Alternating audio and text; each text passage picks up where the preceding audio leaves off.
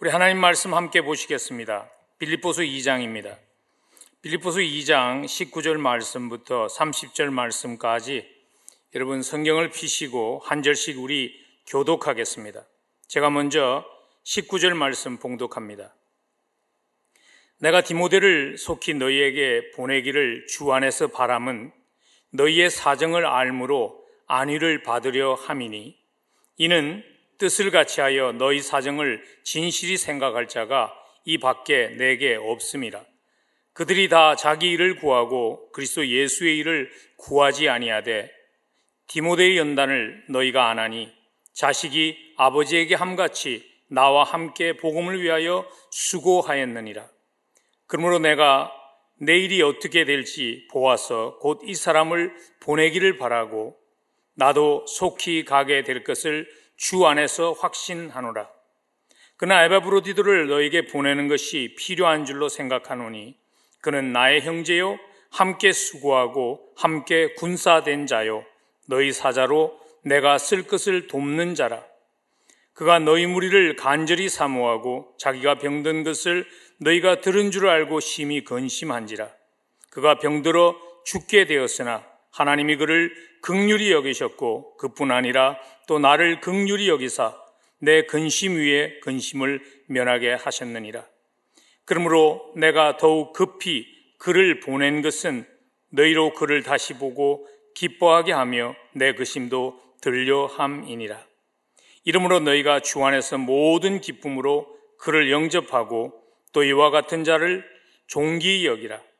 그가 그리스도의 일을 위하여 죽기에 이르러도 자기 목숨을 돌보지 아니한 것은 나를 섬기는 너희 일에 부족함을 채우려 함이니라. 아멘. 하나님의 말씀입니다. 아마 여러분들도 이 스토리 아시는 분들이 계실 텐데요.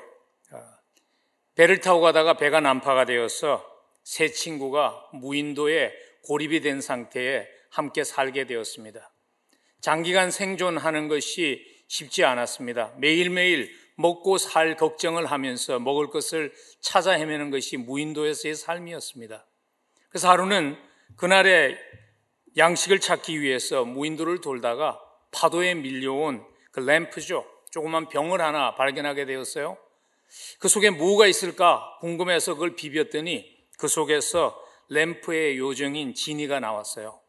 그래서 나와서 하는 얘기가 뭐냐면 내가 수천 년 여기 갇혀 있었는데 당신들이 나를 자유케 해줬으니까 내가 한 가지씩 소원을 들어주겠다고. 첫 번째 친구에게 물었습니다. 당신 뭐 원합니까? 그랬더니 그의 답이 뭐냐면 난 정말 내 가족들이 너무나 그립습니다. 우리 가족들에게 나를 보내주면 좋겠습니다. 지니가 보내줬어요. 두 번째 친구에게 물었습니다. 당신 뭐 원합니까? 그랬더니 나는 별로 기다리는 사람이 없습니다. 그러면 이왕이면 내가 정말 가보고 싶었던 곳 나를 보내주면 좋겠습니다. 브라질의 리오데자네이루로 나를 보내주면 좋겠습니다. 그래서 보내주었어요. 세 번째 친구에게 물었습니다. 그랬더니 그가 하는 얘기가 그동안 함께 있어서 정이 들었는데 그 친구들이 너무 보고 싶네요. 그러니까 같은 친구들이 한순간에 무인도로 돌아왔다는 얘기예요. 요즘 사는 게 너무 긴장의 연속이라 한번 함께 웃자고 나눈 얘기지만요. 우리에게 주는 교훈이 있다고 생각하지 않으세요? 고난의 순간 지나갈 때 사람이 그리우면서도요. 자칫 잘못하면 사람이 오히려 멀어지게 하기 쉬운 때를 우리가 지나가고 있는 것 같아요. 오늘 본문은요. 고난의 순간을 지나갔지만 사람들이 함께하고 싶었던 그러한 세 사람을 우리에게 그려주고 있습니다. 그 중에 오늘 편지를 기록한 바울이 있었죠. 사도 바울은요. 고난의 순간에 함께하고 싶은 사람이었어요. 바울의 삶 우리가 다 익숙하지만은 예수 그리스도를 만나고 이방인의 사도로 살아간 바울의 삶은 한마디로 말해서 고난의 연속이었습니다. 그럼에도 불구하고 바울의 주변에는요. 정말 함께 하고 싶어하는 사람들이 바울의 주변에 너무 많았어요. 성경에 기록된 사람들의 숫자만 세워도 한 학자가 조사를 했는데 100명 정도가 된다 그래요. 근데 그 100명이라는 것이 그냥 바울과 옷깃만을 스쳐간 그런 사람들이 아니라 그의 가족과 같은 사람들, 형제와 같은 사람들, 친구와 같은 사람들, 동력자와 같은 사람들이었다는 것입니다. 바울이 그렇게 말하지 않았습니까? 너희는 나를 닮으라고. 그리스도의 성숙함을 닮아가는 우리들에게도 물어보아야 할 질문이라고 생각합니다. 나는 고난의 순간에 함께하고 싶은 사람인가? 나는 어려운 순간을 지나갈 때 내 어려운 순간을 지나가는 그 모습이 오히려 사람들을 나에게 끌고 있는 그러한 삶의 모습으로 살고 있는가 하는 그 질문이, 나는 그리스도를 닮아가고 있는가 하는 질문을 할 때 우리에게 물어보아야 할 그러한 질문이 아닌가 하는 생각을 합니다. 고난의 순간에 함께하고 싶은 사람이 많은 그러한 삶이 되면 좋겠습니다. 아픔으로 고통당하는 자녀들이 찾아와서 품에 안기고 싶어하는 부모가 되면 좋겠습니다. 고난의 순간에 전화를 해서 목소리를 듣고 싶어하는 그러한 친구가 되면 좋겠습니다. 고난의 순간에 함께 만나 시간을 함께 보내고 싶은 그러한 교회의 가족들이 우리 주변에 많았으면 좋겠습니다. 오늘 본문에 보면요, 고난의 순간에 함께하고 싶었던 세 사람이 등장하죠. 바울, 디모데, 그리고 에바브로디도입니다.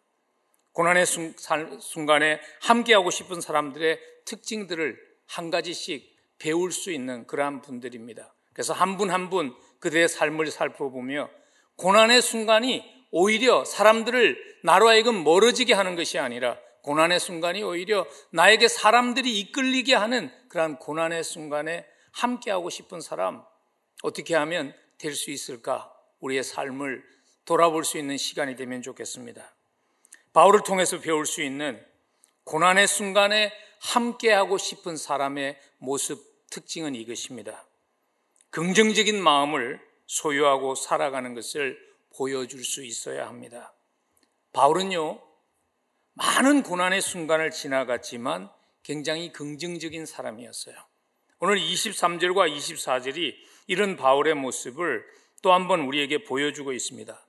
23절과 24절 제가 다시 한번 봉독합니다. 그러므로 내가 내 일이 어떻게 될지 보아서 곧 이 사람을 보내기를 바라고 나도 속히 가게 될 것을 주 안에서 확신하노라.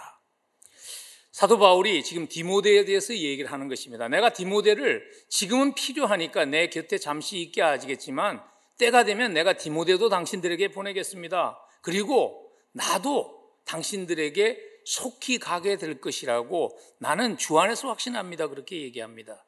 여러분, 우리가 오늘 빌립보스를 썼던 그 배경을 알잖아요. 1장 말씀에서 사도 바울이 자기가 재판의 결과가 어떻게 나올지 알 수 없는 상황이라는 것을 잘 알고 있었습니다. 그래서 바울이 죽음을 언급하면서 어쩌면 사형 선고가 나올지도 모르는 상황이라고까지 말한 그러한 상황에서 바울은 오늘 그렇게 말합니다. 그러나 내가 주 안에서 확신하노니, 내가 지금은 갈 수 없지만 갇혀 있어서 언젠가 하나님의 때에 내가 당신들에게 갈 수 있으리라고 나는 주 안에서 확신합니다. 오늘 바울이 이렇게 확신 있게 말할 수 있는 것은요, 바울이 현실성이 없는 사람이었기 때문은 아니죠. 바울이 고난을 당해보지 않았기 때문에 고난의 결과에 대한 것을 모르기 때문 아니었죠. 왜냐하면 바울이 고난을 많이 당한 사람이었어요. 복음을 전하기 위해서 사도 바울이 이방인의 사도로 살아가면서 때로는 비웃음도 당했습니다. 사도행전 17장에 보니까 아테네에 갔을 때에 이방인들에게 무시를 당했어요. 그들이 죽은 자의 부활을 듣고 어떤 사람들은 바울을 조롱했다, 그렇게 기록했어요. 사도행전 17장 32절에 바울이 지식인이에요. 학자예요. 그가 나눌 수 있는 그러한 지식을 돋보이게 할 수 있는 말 할 수 있었어요. 그런데 바울은 가는 곳마다 그리스도의 죽음과 부활하심만을 전했기 때문에 바울이 조롱을 당했다고 오늘 성경은 기록합니다. 바울은 또한 사람을 통한 아픔을 당해보아서 아는 사람이죠. 디모데후서 4장 10절과 같은 데 보면 자기가 그렇게 신뢰했던 사람, 그리고 너무나 많은 시간과 노력을 투자했던 사람이 자기를 떠나가는 아픔을 겪었죠. 그래서 데마는 세상을 사랑해서 나를 버리고 데살로니가로 갔다. 골로새서에 보면 데마가 사랑받는 의사 누가와 함께 바울의 동역자였어요. 근데 바울의 삶의 마지막 디모데후서가 기록되었을 때는 데마가 바울을 따라다니는 것은 별로 자기에게 이익이 되지 않는다. 그래서 자기의 이익을 챙겨서 떠나는 그 아픔을 바울이 당했어요. 바울이 사실 또한 하나님의 약속에 대한 그러한 의문을 가질 수 있는 사람 중에 하나였습니다. 왜냐하면 주님이 직접 바울에게 약속했죠. 사도행전 23장에서 네가 예루살렘에서 복음을 전한 것과 같이 로마에도 가서 복음을 전하리라. 그래서 정말 우여곡절 끝에 로마에 갔잖아요. 근데 로마에 도착해 보니까 여전히 죄수예요. 발에는 착구가 차져 있고요. 매일 갇혀 있는 그러한 상황이 바울의 상황이었어요. 그런데 그러한 어려운 상황의 연속이 바울로 하여금 하나님을 향한 섭섭함을 자기의 마음속에 뿌리내리게 하지 않았다는 것이죠. 바울로 하여금 고난이 바울을 부정적이 되게 하지 못했다는 것입니다. 여러분 오해하지는 마세요. 바울이 그렇게 될 수 있었던 것은 요즘 유행하는 긍정적인 생각의 힘 때문은 아니었어요. 바울이 그렇게 할 수 있는 비결을 바울이 24절에서 이미 우리에게 말하죠. 내가 너에게 갈 것을 주 안에서 확신하노라. 오늘 빌립보서에서 사도 바울이요 여러 번 주 안에서라는 표현을 사용합니다. 다른 말로 표현하면 이것입니다. 주님의 주권을 내가 신뢰하며 내가 믿는 하나님이 나에게 가장 좋은 것을 주시는 하나님이라는 것을 알기 때문에 그 주님의 안목으로 나는 나에게 주어진 상황을 보기 때문에 나는 좌절되지 않습니다 라고 바울은 지금 고백하고 있는 것이죠. 리더십 강연으로 유명한 목사님이세요. 잔 맥스웰이라는 목사님이 한 번은 그의 책에서 이런 말을 하더라고요. 허니비, 꿀벌이 유체공학적으로 볼 때 꿀벌의 몸이 날 수 있는 몸이 아니랍니다. 몸은 상당히 크고 날개는 아주 작기 때문에 날 수 있는 그러한 구조가 아닌데 꿀벌이 잘 날아다니는 이유가 뭐냐면 꿀벌이 자기가 그렇게 생겼는지를 모르기 때문이래요. 사실 여러분 때로는 너무 많이 아는 것이 도움이 안 되는 것 같아요. 근데 우리는 모든 것을 너무나 잘 알 수 있는, 많이 알 수 있는 시대에 사는 것 같아요. 특별히 팬데믹 때문에 이제 자택에서 근무를 하면서 많은 시간들을 인터넷에서 보내면서 꼭 알지 않아도 될 그러한 소문들 너무나 많이 접하면서 사는 것이 오늘 우리의 살아가는 현상이 아닌가 하는 생각을 합니다. 그래서 너무 많이 아는 것이 우리로 하여금 염려에 올무에 빠지게 하기가 얼마나 쉬운지 모릅니다. 염려는요, 살아보지도 않은 시간을 포기하며 살게 하지요.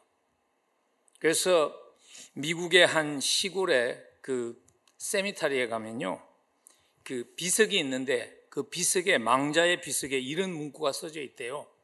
30에 죽고 60에 묻히다. 그렇게 써져 있대요. 30대에 이미 죽었어요. 근데 30년을 염려하고 살다가 60에 묻혔다는 것이죠. 지금이라는 시간을 하나님의 주권과 인도하심을 의지하며 볼 수 있고 살아갈 수 있으면 좋겠습니다. 사도 바울이 현재라는 시간을 그렇게 살았어요. 바울이 긍정적인 삶을, 긍정적인 태도를 가지고 살 수 있었던 이유가 뭐냐면 바울은 현재라는 시간을 그렇게 살았어요. 바울의 그렇게 산 모습을 가장 잘 요약한 성경의 한 구절이 있다면 데살로니가전서 5장 16절 이하의 말씀이죠. 항상 기뻐하라, 쉬지 말고 기도하라, 범사에 감사하라. 이것이 바울이 지금이라는 시간을 살아갔던 바울의 태도였고 바울의 결단이었죠. 여러분, 요즘 어려운 시간 지나가죠. 불안한 시간 지나가잖아요. 불안한 시간을 지나가면서 우리는 어떤 모습을 보여주면서 살고 있을까요? 한번 우리의 모습을 돌아볼 수 있으면 좋겠습니다. 특별히 우리 주변에 있는, 가까이 있는 사람들에게 우리는 어떤 모습을 보여주면서 살고 있을까요? 누가 그렇게 고난을 정의했죠. 고난이 우리를 성숙해하는 도구이기도 하지만 고난이라는 것은 이미 형성된 나의 모습을 포장됨이 없이 나타나게 하는 그러한 역할도 하는 것이 고난이라고. 우리는 어떤 모습을 보여주면서 살고 있을까요? 한 가정에서 아버지와 아들이 이런 대화를 했다고 그래요. 아들이 친구들을 만나고 와서 아빠에게 물었어요. 아빠, 친구들이 내가 교회를 나간다는 것을 알고 나에게 이렇게 물었어요. 그리스도인은 어떤 사람이냐고 물었는데 내가 답을 하는 것이 그렇게 쉽지 않았어요. 아빠, 그리스도인이 누구냐고 물으면 어떻게 답을 해야 할까요? 그랬더니 아빠가 그렇게 얘기했어요. 그리스도인은 하나님을 아버지라고 부르는 사람이야. 그래서 아들이 되묻습니다. 하나님이 아버지라는 의미가 뭐죠? 그랬더니 아버지가 답하기를 하나님이 아버지라는 의미는 십자가에서 아들 예수를 우리에게 선물로 주시리만큼 사랑하는 분이 우리 아버지라는 의미야.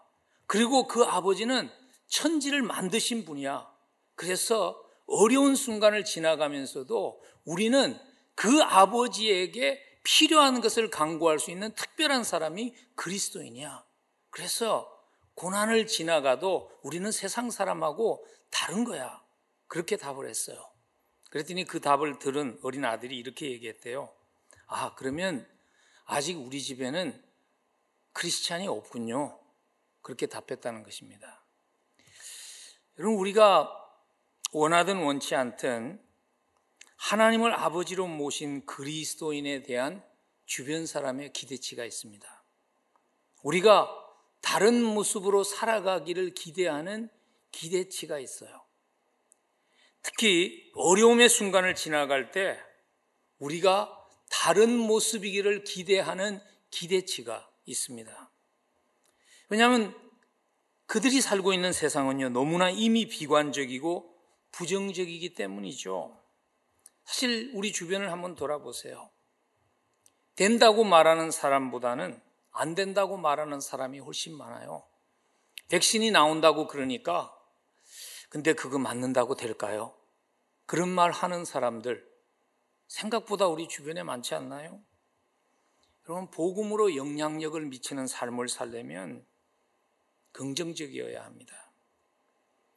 온 주변 세상이 팬데믹으로 두려움과 염려 속에 떨고 있을 때 우리의 살아가는 모습이 달라야 합니다. 사도 바울이 영향력이 있는 삶을 살았던 이유가 그것이죠.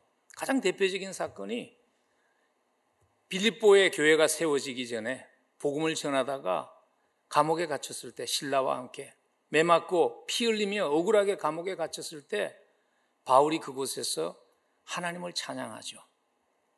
그 모습이 주변 감옥에 갇혔던 모든 사람들에게 영향력을 미치지 않았습니까? 저는 지금 여러분들에게 가식적으로 평안을 누리는 척 하자고 말씀드리는 것 아닙니다. 우리에게 없는 것, 우리는 그런 척 할 수 없어요.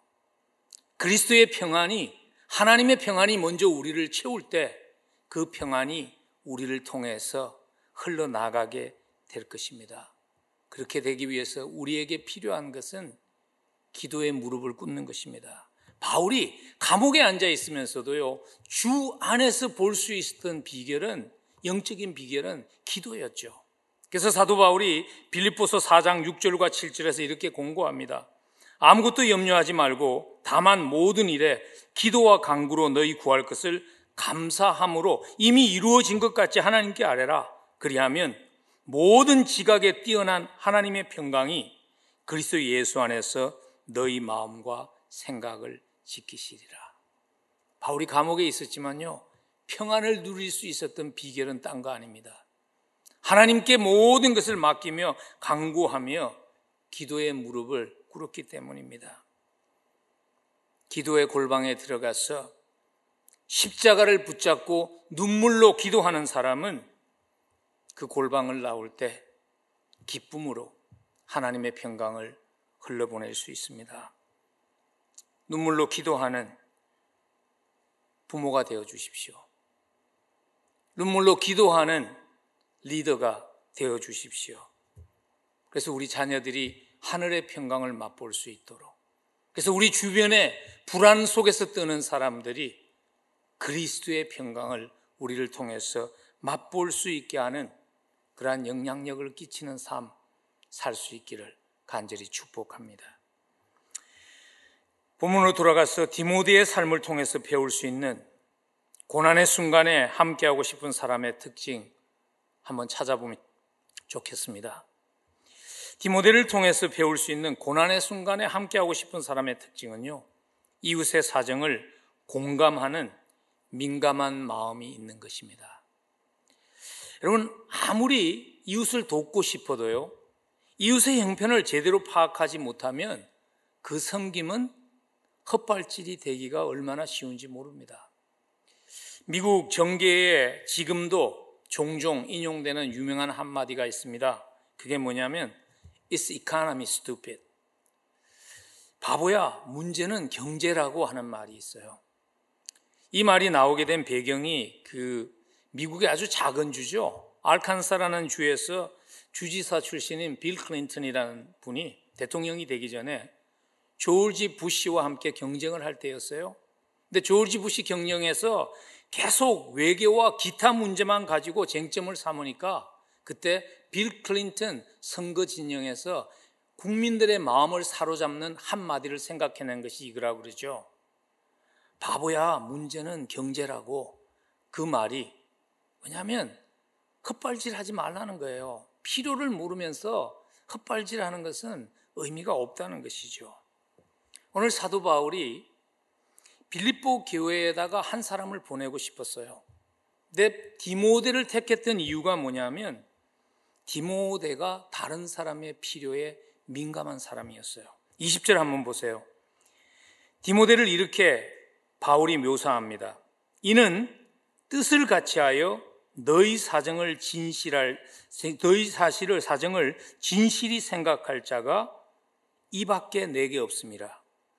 디모데는 뜻을 같이하고 너희 사정을 진실하게 생각하는 사람이라고 설명합니다. 여기서 지금 바울이 뜻을 같이 했다는 표현을 썼는데요, 문자적인 의미는 뭐냐면 같은 혼을 가진 사람이라는 것입니다. 사도 바울의 마음을 가장 잘 이해하는 사람이라는 그 표현을 사용한 것입니다. 그래서 바울의 인생의 마지막에 함께하고 싶은 사람이 디모데였죠. 디모데후서 4장 9절에 보면 디모데야, 너는 어서 속히 내게로 오라. 바울이 자기의 이 땅에서의 삶이 얼마 남지 않았다는 것을 알았을 때 함께 그 나머지 시간을 보내고 싶은 사람이 있었는데 그 중에 한 사람이 디모데였어요. 왜냐하면 디모데만큼 바울의 마음을 잘 아는 사람이 없었다는 거예요. 근데 오늘 본문에 보니까 디모데는 바울의 사정을 그렇게 알았을 뿐만 아니라 빌립보 교인들의 형편도 진심으로 관심을 가지고 알고 있는 사람이었다고 오늘 본문 20절 후반부에 기록했죠. 너희 사정을 진실히 생각할 자가 이 밖에 디모데 외에는 내게 없기 때문이라고. 근데 우리가 물어야 할 질문은 이것이죠. 디모데가 어떻게 이런 사람이 됐을까? 디모데는 타고난 천성이 그럴까? 물론 천성도 영향을 미치는 것은 사실이지만요, 오늘 22절을 보면 디모데가 그런 사람이 될 수 있었던 이유를 이렇게 설명해 줍니다. 22절 우리 한번 같이 읽으면 좋겠습니다. 디모데의 연단을 너희가 안 하니 자식이 아버지에게 함같이 나와 함께 복음을 위해서 수고했기 때문에 그렇게 됐다는 것입니다. 여기서 디모데의 연단을 너희가 아느니 하는 연단이라는 그 헬라어 단어는요, 도키메라는 증명되었다는 단어예요. 그래서 새 번역에 보면 디모데의 인품을 너희가 아느니 그렇게 번역을 했죠. 그 인품이 이미 증명되었다는 거예요. 근데 오늘 22절 후반부에서 부연 설명을 하죠. 어떻게 그의 인품이 증명이 된가 하면 나와 함께 복음을 위해서 수고한 결과라는 것 때문에 그 결과로 인해서 디모데가 됐다는 것입니다. 구체적으로 디모데가 어떤 복음에 대한 수고를 했기에 디모데가 남의 사정에 민감한 그러한 사람이 되었을까요? 물론 디모데가 지나간 여러 가지 사건들이 사도행전에도 기록되어 있지만 오늘 바울이 마음에 두고 있었던 한 가지는요, 21절에 기록되어 있습니다. 21절에 보니까 그들이 다 자기 일을 구하고 예수 그리스도의 일을 구하지 아니하되 디모데는 그렇지 않다는 거예요. 디모데의 연단을, 디모데의 인품을 너희가 안 하니 하는 그 말을 통해서 오늘 디모데가 열심을 다해서 훈련받았던 것 중에 하나가 뭐냐면 자기의 일을 구하지 않는 자기 중심적인 자기만이 관심이 된 삶의 태도를 내려놓는 훈련이 디모데에게 있었다는 것입니다. 근데 그 훈련을 디모데가 누구에게 받았는가 하면요, 사도 바울에게서 받았어요. 오늘 22절에 보면 그런 표현이 나오잖아요. 자식이 아버지에게 한 것 같이 하는 표현이 나와요. 물론 그 말은 디모데가 바울을 자기의 영적인 아버지와 같이 대했다, 그런 의미가 없는 건 아니에요. 근데 당시에 자식이 아버지에게 한 것 같다는 표현을 쓸 때 그 표현을 주로 언제 썼는가 하면요, 아버지가 하는 직업의 묘수와 기술을 아들이 아버지를 통해서 전수받은 모습을 나타낼 때 이 표현을 썼어요. 오늘 사도 바울은 그 말을 하는 거예요. 디모데가 바울과 함께하며 바울이 보여주는 삶의 모습을 통해서 디모데가 되었기 때문에 바울의 마음을 디모데만큼 아는 사람이 없다고 오늘 사도 바울은 말하고 있는 것입니다. 우리에게 주는 교훈은 이거 같아요. 삶이 함께할 때 가르침은 다른 사람의 삶을 바꾸어 놓는 능력이 있다는 것입니다. 이론을 전하는 것만으로서는 삶을 변화시킬 수 없다는 것이에요. 여러분, 그 스토리 아시죠?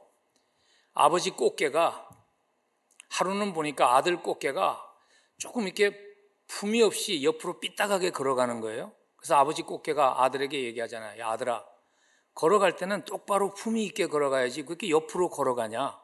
그랬더니 아들 꽃게가 아버지가 걸어가는 그대로 내가 하고 있는 거라고 얘기했대잖아요. 여러분, 삶으로 보여주지 않는 이론은 힘이 없습니다. 우리는 삶으로 그리스도와 같이 살아가는 것을 보여주고 있는 것일까요? 요즘 제가 제 자신에게 그런 질문을 종종 던집니다.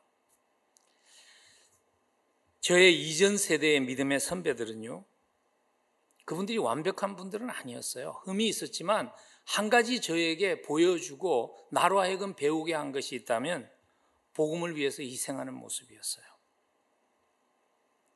근데 나는 그런 모습을 내 다음 세대에게 보여주고 있는가 하는 질문을 제가 종종 합니다. 왜냐하면 복음을 위해서 부름받았던 많은 후배 사역자들이 사역을 중단하고 목회지를 떠났어요. 50% 이상이 떠났다고 그래요, 통계에 의하면요. 그래서 그들을 향해서 손가락질 하기 전에 저는 제 자신에게 한번 물어봅니다. 내 이전 세대는 복음을 위해서 희생하는 모습을 보여주었는데 나는 과연 내 다음 세대에게 어떤 모습을 보여주었는가? 삶으로 살아내서 보여주지 않는 이론은 영향력이 없는 것 같아요. 그래서 제 아내가 교편을 잡고 있는 학교에서 모든 교사들이 읽도록 추천하는 책이 Marching Up the Map이라는 책인데요. 불행하게 한글로는 번역이 안 된 걸로 알아요. 근데 저자가 팀 엘모어 씨가 한 가지 원리를 강조합니다. 그가 이런 표현을 썼어요. Kids do not need a sage on the stage, but a guide by their side. 이 시대의 젊은이들에게 필요한 것은 무대에서 자기의 삶도 아닌 것을 연기하는 그러한 사람도 아니고 이론을 가리키는 강연자도 아닙니다. 그들에게 필요한 것은 그들과 함께 삶으로 인도해주는 가이드입니다. 안내자입니다. 교사들에게만 필요한 원리가 아니겠죠. 하나님의 나라를 함께 세워나가는 우리 모두에게 필요한 원리라는 생각을 해보았습니다. 여러분, 우리가 살고 있는 이 세대는요, 영적인 아버지가, 영적인 어머니의 역할을 해주는 사람이, 영적인 엉클의 역할을 해주는 사람이, 영적인 안트의 역할을 해주는 사람이 그 어느 때보다도 더 필요한 때입니다.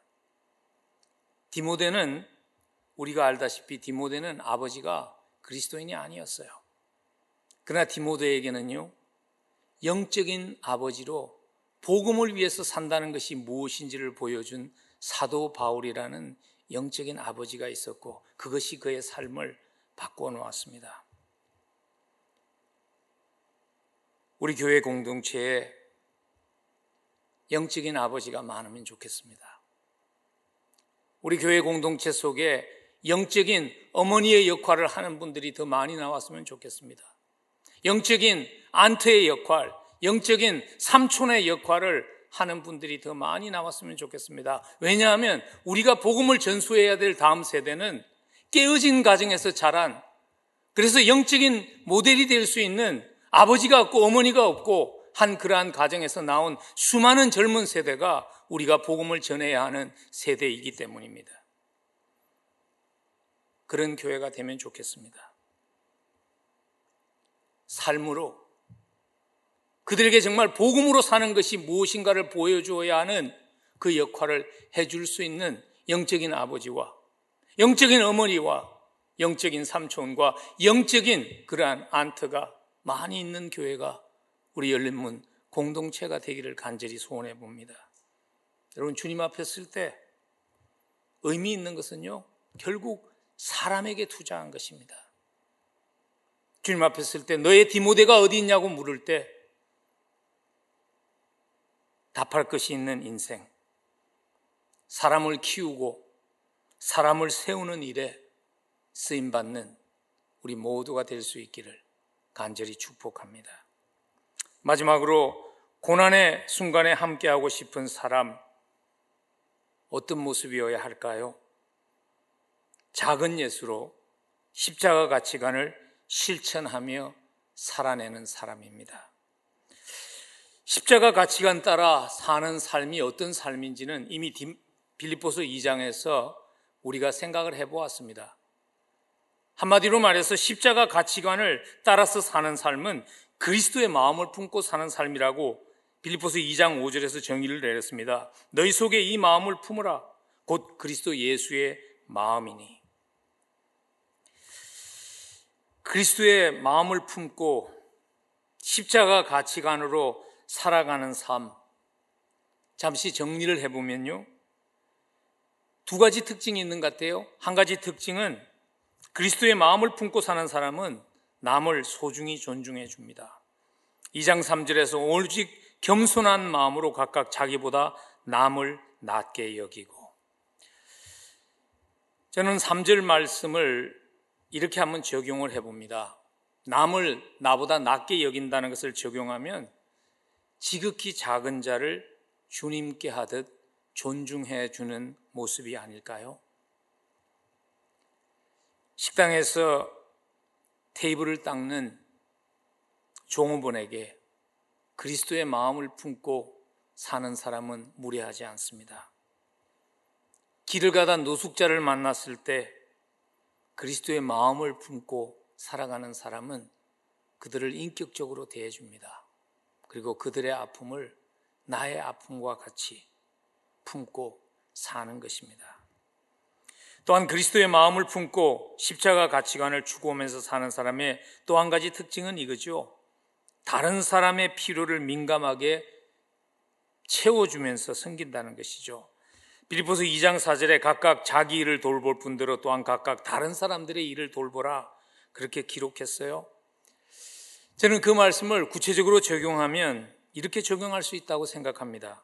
사람을 자기의 목적을 이루기 위한 디딤돌 정도로 이용하고 희생시키지 않는 삶. 여러분들 가운데서도 여러분들의 사업체에 종업원들이 있는 분들이 계시죠? 여러분, 그분들이 여러분들을 어떻게 생각할까요? 혹시 그분들의 주제가가 이런 주제가가 아니었으면 좋겠습니다. 존경광 모든 권세 사장님 홀로 받으소서. 멸치 현대 십자가는 제가 지고 가오리다. 사실 이게 제가 이민교회에서 부교육자 할 때 부교육자들의 주제가였습니다. 근데 조금 바꾼 것뿐입니다. 예수 그리스도의 마음을 품고 십자가 가치관을 추구하며 사는 사람은 영광을 자기에게 돌리지 않습니다. 왜냐하면 주님이 십자가를 통해서 보여주신 모습이 그런 모습이었기 때문이죠. 그리스도의 마음을 품고 그래서 작은 예수로 살아가려면요, 삶의 가치관이 변해야 합니다. 세상적인 가치관에서 십자가의 가치관으로 삶의 가치관이 변할 수 있어야 합니다. 오늘 사도 바울은 29절 이하에서 에바브로디도를요, 십자가 가치관 따라서 산 모델로 우리에게 제시하고 있는 것입니다. 빌립보 교인에게 그리고 우리에게 에바브로디도를 로마의 가치관, 세상의 가치관이 아닌 십자가 가치관에 합당하게 사는 것을 보여준 모델로 제시하고 있는 것입니다. 빌립보서가 써졌을 때 세상은요, 로마의 가치관에 물들어 있는 세상이었습니다. 로마의 가치관 속에서 명예를 얻기 위해서 많은 사람들이 살아갔어요. 로마의 가치관으로 명예를 얻으려면 전쟁에서 약자를 물리치며 공을 세워야 합니다. 그리고 나라에 큰 기부를 해야 합니다.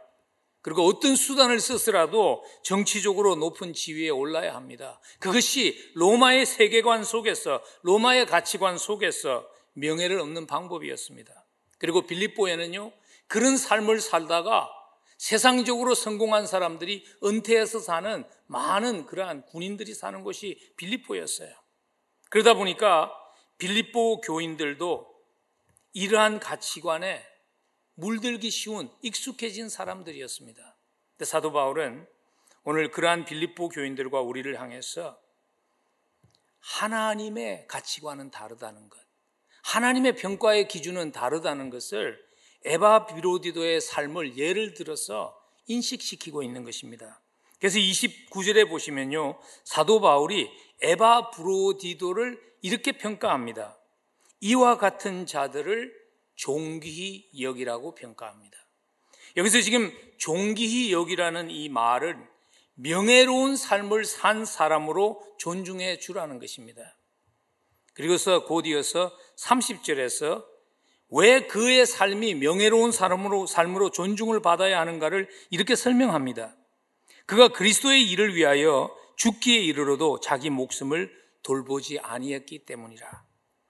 근데 여기서 지금 죽기에 이르러도 하는 이 단어가 좀 특별한 단어입니다. 왜냐하면 빌립보서 2장 8절에서 예수 그리스도께서 십자가에서 죽으신, 십자가에서 생명 주신 그것을 묘사할 때 사용했던 동일한 단어를 지금 사도 바울은 의도적으로 에바브로디도의 삶을 묘사하면서 사용하는 것을 통해서 에바브로디도가 작은 예수로 그리스도가 가신 길을 순종하며 따라가는 삶이었기 때문에 하나님이 보실 때, 하나님의 기준으로 볼 때 그의 인생이 가장 명예로운 가치 있는 인생이었습니다 라는 것을 말하고 있는 것이죠.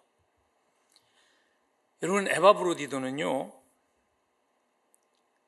믿는 가정에서 태어난 사람이 아니에요.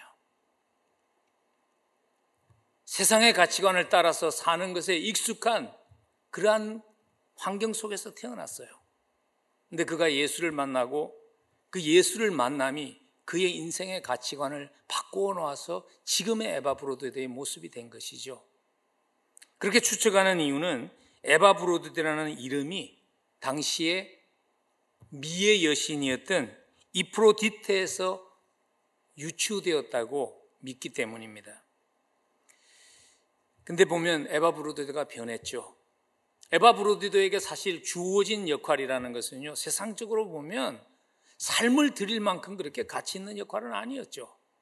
무슨 복음을 들고 선교사로 나가는 것도 아니고 성경을 가르치는 일도 아니었어요. 에바 브로디도에게 빌립보 교회가 요구했던 역할은 무엇인가 하면 지금 감옥에 갇혀 있는 노사도 바울에게 그가 생존할 수 있도록 생필품을, 헌금을 보내는 것이었어요. 그리고 그것에 가서 바울을 당분간 좀 허드렛 일을 돕는 일이 에바 브로디도에게 주어진 그러한 일이었어요. 세상적인 가치를 쫓아서 살았던 사람이었다면 에바 브로디도가 그 일을 거절했을 것입니다. 근데 에바 브로디도가 그 일을 자기의 목숨을 걸고 충성스럽게 합니다. 1300km라는 그 긴 거리를 빌립보에서 로마까지 강도의 위험이 있는 곳을 목숨을 걸고 갑니다. 그리고 그곳에 가서 열악한 상황에서 사도 바울을 섬기다가 그가 병이 들어 죽게 되죠. 거의 죽게 되죠. 근데 하나님의 은혜로 에바 브로디도가 회복되죠. 바울이 지금 그의 삶을 예를 들어서 가치관이 변한 사람의 모습이 이것입니다라고 우리에게 모델로 보여주고 있는 것입니다. 왜냐하면 에바 브로디도는요, 세상적으로 볼 때는 하찮은 일이었지만은 그는 예수를 만나고 가치관이 변하니까 그것이 소중한 일이었어요. 그래서 오늘 본문에 보면 이렇게 썼잖아요. 자, 그는 그 일을 그리스도의 일로 보았다는 거예요.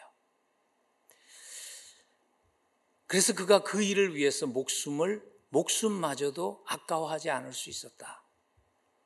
사실 인생을 살면서 목숨을 들여도 아깝지 않은 삶의 목적을 찾은 사람은 복된 사람 아닐까요? 우리 주변을 돌아보면요, 왜 사는지 모른 채 살아가는 사람들, 너무 많은 것이 솔직한 현실 아닐까요? 여러분, 무엇을 위해서 사십니까?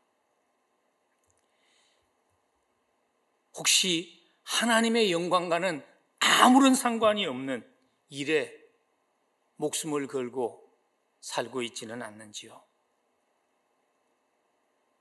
오해하지 않았으면 좋겠습니다. 저는 지금 여러분이 하고 있는 일이 헛된 일이라고 말씀드리고 있는 것 아닙니다. 저는 지금 모든 사람이 선교사가 되고 목사가 되어야 한다고 말씀드리고 있는 것 아닙니다. 우리가 부름을 받은 현장은 다르고 부름을 받은 역할은 다 다르지만 중요한 것은요, 누구를 위해서 하는가? 무엇 때문에 나는 목숨을 걸고 사는가? 하는 것을 돌아볼 수 있어야 한다는 것입니다. 오늘 본문에 등장하는 세 사람 가운데 에바 브로디도는요, 바울과 디모데와 크게 다른 점이 있었어요. 그게 뭐냐면 에바 브로디도는 평신도였다는 것입니다. 바울과 디모데는 교역자였어요. 바울은 선교사였고 디모데는 목회자였어요. 에바 브로디도는 평신도였어요. 그에게 주어진 일은 복음을 전하는 일도 아니고 성경을 가르치는 일도 아니었어요. 근데 오늘 보니까 성경은 에바 브로디도를 바울과 동일하게 이렇게 평가합니다. 함께 수고하고 함께 군사된 자로 에바 브로디도를 평가합니다. 에바 브로디도가 사도 바울의 복음의 동력자이고 복음을 위한 전우라고 오늘 성경은 그의 삶을 평가합니다. 여러분, 무슨 일을 하는지가 중요한 것이 아닙니다.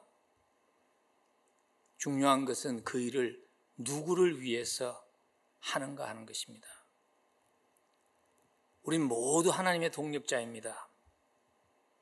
부르심의 장소는 다르고 부르심의 역할은 다르지만 우리는 모두 복음을 위해서 부름받은 하나님의 동력자들입니다. 한 선교학자가 이렇게 말합니다. 21세기를 평신도 선교의 시대라고 말합니다. 그만큼 평신도의 역할이 소중해진 때가 우리가 살고 있는 21세기라는 것입니다. 여러분의 삶의 현장이 선교지입니다. 여러분의 사업장이 선교지입니다. 우리 모두는 어디로 부름을 받았든지 십자가 가치관으로, 복음의 가치관으로 세상을 바꾸도록 부름받은 하나님의 동력자라는 것을 잊지 않았으면 좋겠습니다. 코비드-19으로 인해서 모두가 어려운 시간을 지나가고 있지만은 이 어려운 시간이 오히려 복음의 진보를 낳는 그러한 시간이 될 수 있게 하면 좋겠습니다. 그러기 위해서 꼭 기억해야 되는 것은 이것입니다. 여러분의 일상이 하나님께 드려지는 제사라는 것, 여러분의 일상이 하나님께 드려지는 예배라는 것을 잊지 않았으면 좋겠습니다. 그래서 오늘 사도 바울이 에바브로디도의 삶을, 사역을 이렇게 묘사합니다. 25절에서 너희 사자로 내가 쓸 것을 돕는 자라고 에바브로디도의 삶을 정의합니다. 근데 여기서 지금 돕는 자라고 번역한 이 헬라어 단어는요, 당시에 예배를 드릴 때, 제사장 직분을 행할 때에도 사용되었던 동일한 단어입니다. 바울은 사실 자기를 돕는 자라는 표현을 쓸 때 헬라어에는 다양한 동사들이 있습니다. 그러나 바울이 이 동사를 의도적으로 택한 이유는 무엇인가 하면요, 에바브로디도의 역할이나 내가 선교사의 역할이나 동등하다는 것입니다. 바울은 사실 자기의 이방인의 선교사의 역할을 하나님께 그들을 올려드리는 제사장의 역할로 보았어요. 그래서 로마서 15장 16절에 보면 이 은혜는 곧 나로 이방인을 위하여 그리스도 예수의 일꾼이 되어 하나님의 복음의 제사장 직분을 하게 했다고. 그래서 이방인들을 제물로 하나님께 올려드리는 역할이 이방인 선교사인 나의 제사장적인 역할이라고 바울은 자기의 사역을 정의했습니다. 근데 오늘 빌립보서에서 사도 바울은 이방인의 선교사로 살아가는 나의 모습이나 나의 섬김이나 에바브로디도의 섬김이 하나님 보시기에 차이점이 없다는 것을, 그리고 우리를 향해서 우리가 모두 그 제사장의 직분을 행하고 있다는 것을 잊지 말라고 말씀하고 있습니다. 여러분, 우리가 제사장입니다.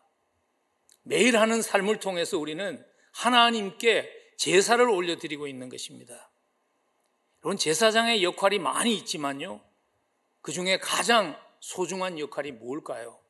궁극적으로 제사장이 하는 모든 일을 통해서 제사장이 하고 있는 한 가지 일이 있다면 그게 뭘까요? 그건요, 하나님과 사람 사이에 다리를 놓는 일입니다. 대제사장이신 예수 그리스도가 하나님과 사람 사이에 다리 놓는 제1호 다리 놓는 분이셨지 않습니까? 이 땅에 오셔서 여러분과 제가, 그리고 모든 인류가 하나님으로 향해서 가기 위해서 필요한 그 다리를 놓는 제사장의 역할을 우리 예수님이 감당하셨지요. 우리의 역할도 그것입니다. 교회 공동체에서 섬김이, 그리고 여러분들을 하나님의 목적 가운데 파송한 세상 가운데에서 그 섬김이 세상이, 우리 주변 세상이 하나님께로 돌아오게 하는 다리를 놓는 역할이라는 것을 기억하고 제사장으로 살아갈 수 있기를 간절히 부탁을 드립니다. 우리의 섬김을 통해서, 우리가 놓은 그 다리를 통해서 우리 주변이, 우리 주변 사람들이 하나님께 돌아올 수 있게 우리의 삶이 쓰임받기를 간절히 소원합니다. 우리 작은 예수로 살아가십시다. 작은 예수로 십자가의 가치관 따라 살아감을 통해서 우리 곁으로 다가온 선교지의 많은 사람들을 하나님께로 인도하는 다리 놓는 사람의 역할, 제사장의 역할 잘 감당할 수 있는 우리 모두가 될 수 있기를 주의 이름으로 간절히 축복합니다. 우리 함께 기도하겠습니다. 작은 예수로 사는 것이 우리의 노력만으로는 부족하다는 것을 우리가 너무나 잘 압니다. 그래서 우리 기도하며 나아가십시다. 하나님, 작은 예수로 살아갈 수 있도록 나를 도와주세요. 기도하면 좋겠습니다. 작은 예수로 진실하게, 충성되게, 그리고 낮은 자리로 낮아짐을 통하여 다리 놓는 자의 역할, 이번 한 주간도 잘 감당하게 도와주소서. 우리 기도하며 하나님 앞으로 나아가겠습니다. 주님, 우리의 간절한 마음을 찬양으로 올려드렸습니다. 이번 한 주간도 주의 은혜로 주님 주신 그 능력으로 작은 예수의 모습 잘 살아낼 수 있도록 주님 도와주옵소서. 주께서 보내신 그 삶의 현장이 하나님께 올려드리는 거룩한 제사의 예단이 될 수 있도록 주님 사용해 주옵소서.